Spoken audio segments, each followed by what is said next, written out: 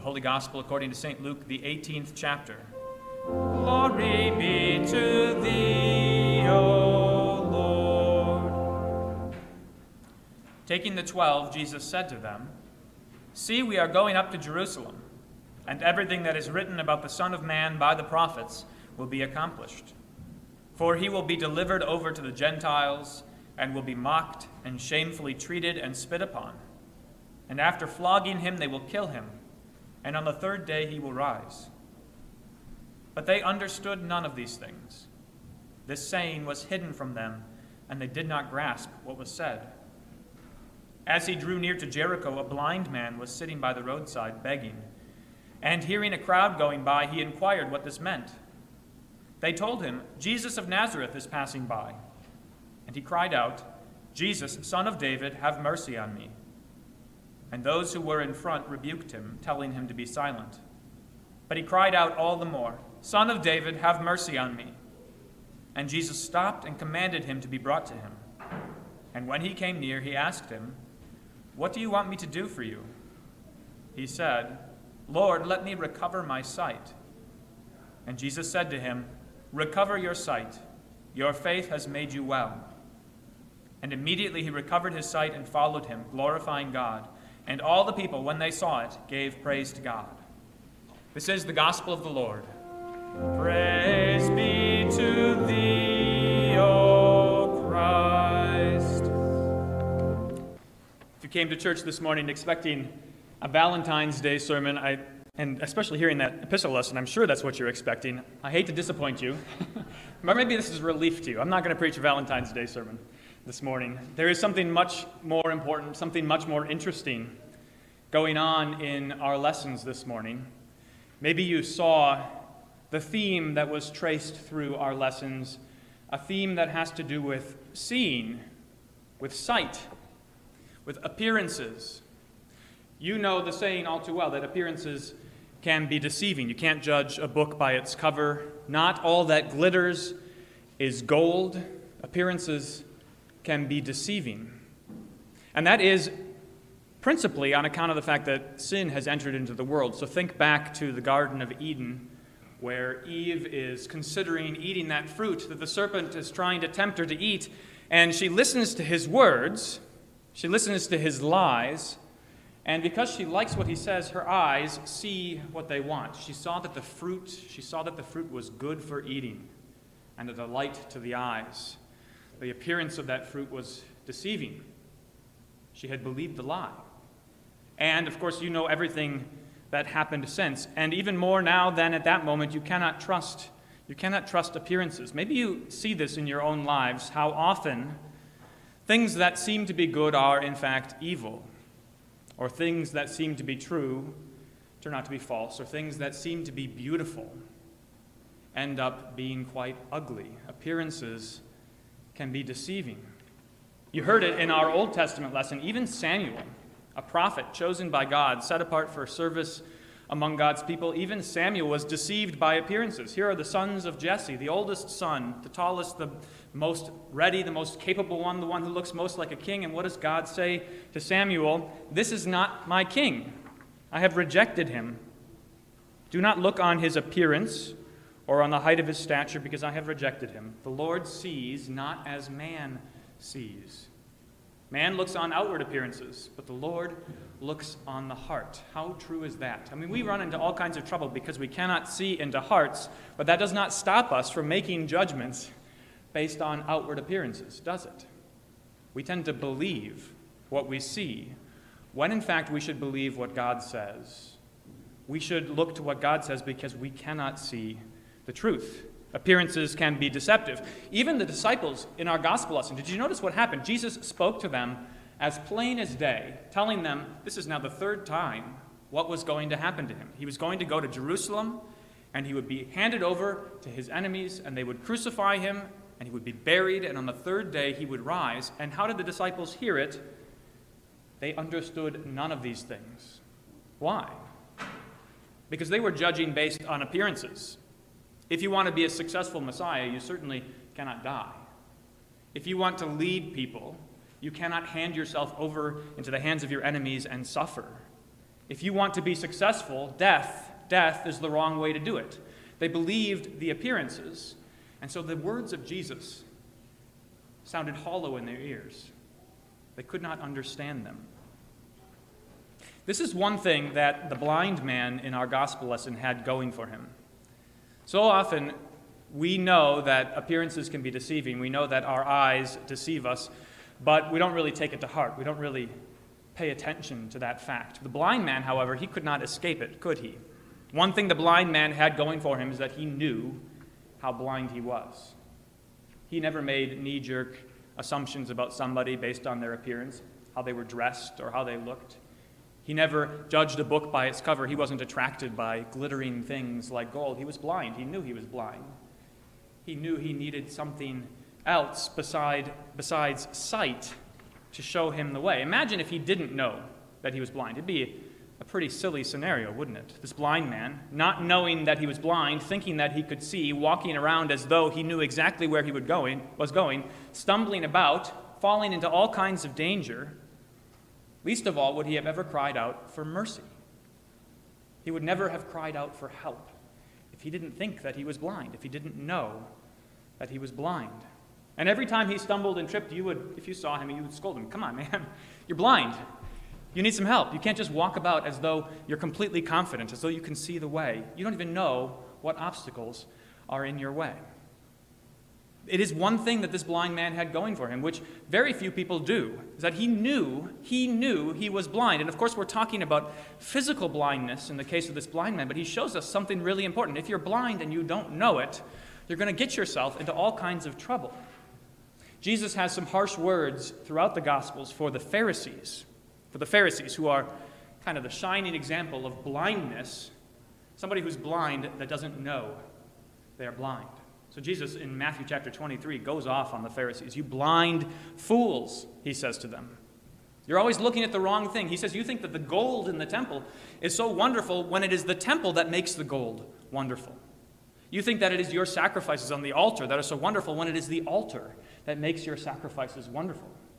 He says, you give gifts of spices, mint and dill, when you overlook the more important things, the weightier matters like justice and mercy and faithfulness. He says to them, you strain out a gnat, a tiny little bug, while you're swallowing a camel. Why would you do that? You're blind. You clean the outside of the cup and the plate, he says, while the inside is full of greed and self-indulgence. Imagine what that's like, washing the dishes with your eyes closed. What are you going to do? You're going to scrub as hard as you can for the things you can feel, but you're going to miss all the dirt on the inside, the stuff that is hidden, the stuff that needs to be scrubbed out. That blindness is devastating, but it's worst of all when we don't know that we are blind. The Pharisees did not know they were blind. One way to think about conversion, one way to think about coming to faith is receiving sight. That's why this is such a beautiful gospel lesson. Because here are the disciples who have not understood the plain words of Jesus.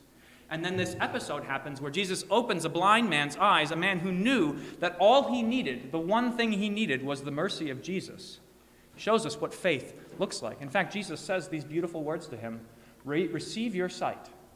Your faith has made you well. Your faith has saved you. He knew what he needed because he knew that he was blind. You have received sight. That's what it means to hear the gospel. That's what it means to see the cross of Jesus, to see his blood poured out for you, and to trust that that blood covers all of your sins. In a world that is beset by darkness and deception and appearances that are not accurate, you have received clarity. And in a most surprising way, how could it be that the cross of Jesus, gives you clarity? How can that show you what's true and false, what's good and bad, what's ugly and beautiful? How can this ugly scene reveal anything about what is beautiful? The clarity that comes through the cross, the sight that you have received out of your blindness, is about sin. You have seen how bad it is, how grave its consequences, that it requires death. You have seen what righteousness is, how good it is. Look at the righteousness of Jesus, how he gave his love to everyone, indiscriminately, giving up his life. If you want to know what 1 Corinthians 13 means, love is patient, love is kind, love does not envy or boast, you need to look at Jesus. He is the one who embodies love. He shows you what love looks like on the cross. You have received sight. Just think about all of the misunderstanding of love in our world, all of the saccharine, sweet, nasty views of love in our world that are all about receiving things for ourselves, about using other people for our own good. That is not what love is at all. We cannot see it. We cannot see what love is until we have seen Jesus. You see how severe the judgment of God is over sin, what the cost is for sin. But most of all, you see mercy. Something you could never have seen, something this world does not understand in the least. You could never have seen mercy unless you had seen the cross. How glorious it is, the steadfast love of God, which has never faded, which has never backed away, which was always, always there for you. He loved you in this way, that he gave up his Son to die for you. St. Paul tells us in 1 Corinthians chapter 13 that we see in a mirror dimly.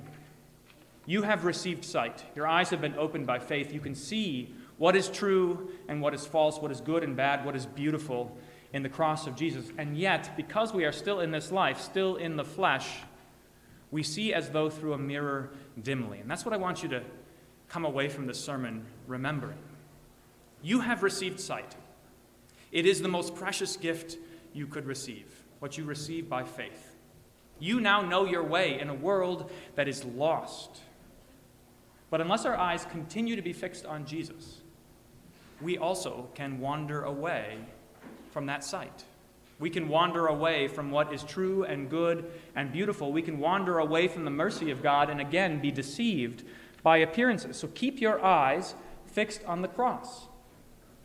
Keep your eyes fixed on the cross so that you can understand this world that you live in, so that you can see the difference between good and evil. If you want to know, if you want to remember what is good, if as a Christian you want to please God, you cannot look to what the world says. You cannot look to the good things that the world has to offer. In fact, even St. Paul says, look, if you were to give your life up for your neighbor, if you gave away all you had and delivered up your body to be burned, and yet you did not have love, you were doing it for selfish reasons, you would have gained nothing.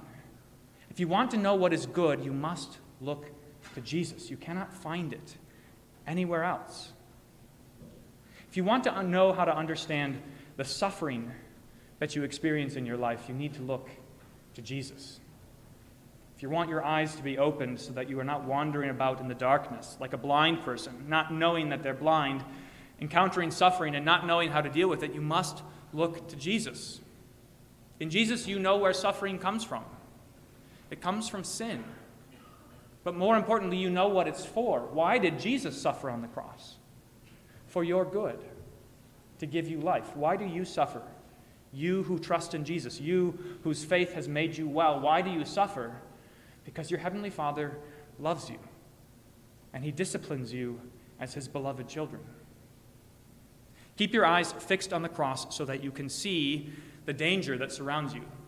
Martin Luther has this beautiful line about the danger that surrounds Christians. He's talking about why we should go to the Lord's Supper as often as we can. He says, if only you knew, if only you could see how many flaming darts of the devil are always pointed at you. At every moment of your day, you would run to the Lord's Supper as fast as you can. Imagine that. If your eyes were opened to the devil and his hordes who are attacking you, always trying to steal your soul, if your eyes were open to that, if you could see that, you'd be terrified and you'd flee as often as you could to the Lord's Supper. If you want to see the danger that you're in, keep your eyes fixed on Jesus. He would not have done it. He would not have died on the cross for you if the danger was not so severe. Keep your eyes fixed on Jesus. Keep your eyes fixed on Jesus so you can see the protection that you have. Yes, the devil and his demons are surrounding you, pointing their arrows at you, trying to destroy your faith, but you have also an angelic host, God's army, surrounding you at all times. There's this great story from 2 Kings where I can never remember whether it's Elisha or Elijah. I think it's Elisha, where Elisha is with his servant in a city and they are besieged by an enemy army. And the servant looks out the window and he says, "We're done for, Elisha. We can't survive this. Look at how many enemies there are out there. They're just going to wait until we starve, or if we try to escape, they're going to destroy us. Why are you so unafraid?" this servant says to Elisha. And Elisha prays a prayer and asks that his servant's eyes could be opened. And when his eyes are opened, he looks out the window and he sees that those who are for them, the army who is fighting for them, is greater than the enemy army. His eyes were opened and he saw that God was for him. So who could be against him? He saw that the enemies were nothing in comparison with God's heavenly host fighting to protect them, to bring them peaceably to peace and comfort, to bring them home. The same goes for you. If you want to know how safe you are, keep your eyes fixed on Jesus. If you look anywhere else, you will be deceived, and you won't even know it. And you'll wander about like a blind man who does not know he is blind. Keep your eyes fixed on Jesus. We see as in a mirror dimly. It's a helpful thing to remember. Our eyes are still clouded in this world, all the more reason for us to keep them fixed on Jesus day in and day out. But at least you know it. Like that blind man, at least you know it, so you know what you need to do. You do exactly what that blind man did. They tried to shut him up. They said, "Pipe down. Jesus doesn't need anything to do with you." What did he do when they told him to pipe down? He cried out all the more. "No," he says, "I know what I need. I need the mercy of Jesus. Son of David, have mercy on me." He cries out with all his might because he is a blind man who knows that he is blind, and he knows what he needs. Cry out to Jesus for mercy. Pray to him that he would keep your eyes always fixed on him, that he would give you sight, that he would give you clarity to see his precious blood poured out for you, to see the promises of God fulfilled in the cross of Jesus, to see what is good and bad, to see what is beautiful and true, so that you can always cling to it. Call to Jesus for mercy. That is a prayer that he will never answer with a no.